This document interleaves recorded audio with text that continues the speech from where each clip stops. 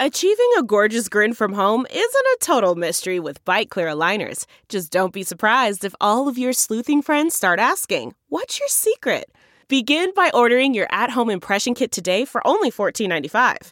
Byte Clear aligners are doctor-directed and delivered to your door. Treatment costs thousands less than braces. Plus, they offer flexible financing, accept eligible insurance, and you can pay with your HSA FSA. Get 80% off your impression kit when you use code WONDERY at Byte.com. That's BYTE.com. Start your confidence journey today with Byte. Good morning. I'm Randy Naughton at Fox 2 with your St. Louis news, driven by Bomarito Automotive Group. 3 men are dead, 2 others injured in a shooting just before 9 last night in North St. Louis. It happened on Shreve Avenue near Margaretta Avenue. Even after police arrived, there was a sound of gunfire nearby.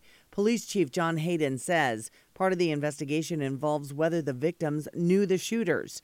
If you have any information about this mass shooting, you're asked to call St. Louis Police or Crime Stoppers at 866-371-TIPS.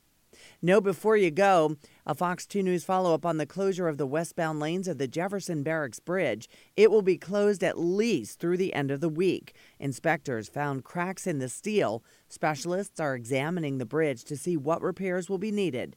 On Monday, most drivers chose to use Route 3 as a detour, causing long delays there. IDOT suggests taking I-255 instead. From the Fox 2 Weather Department, skies will be mostly sunny this morning with an increase in clouds this afternoon.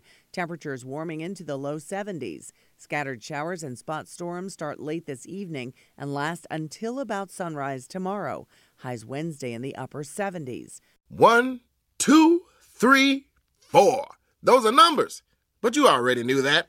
If you want to know what number you're going to pay each month for your car, use Kelley Blue Book My Wallet on AutoTrader. They're really good at numbers. AutoTrader.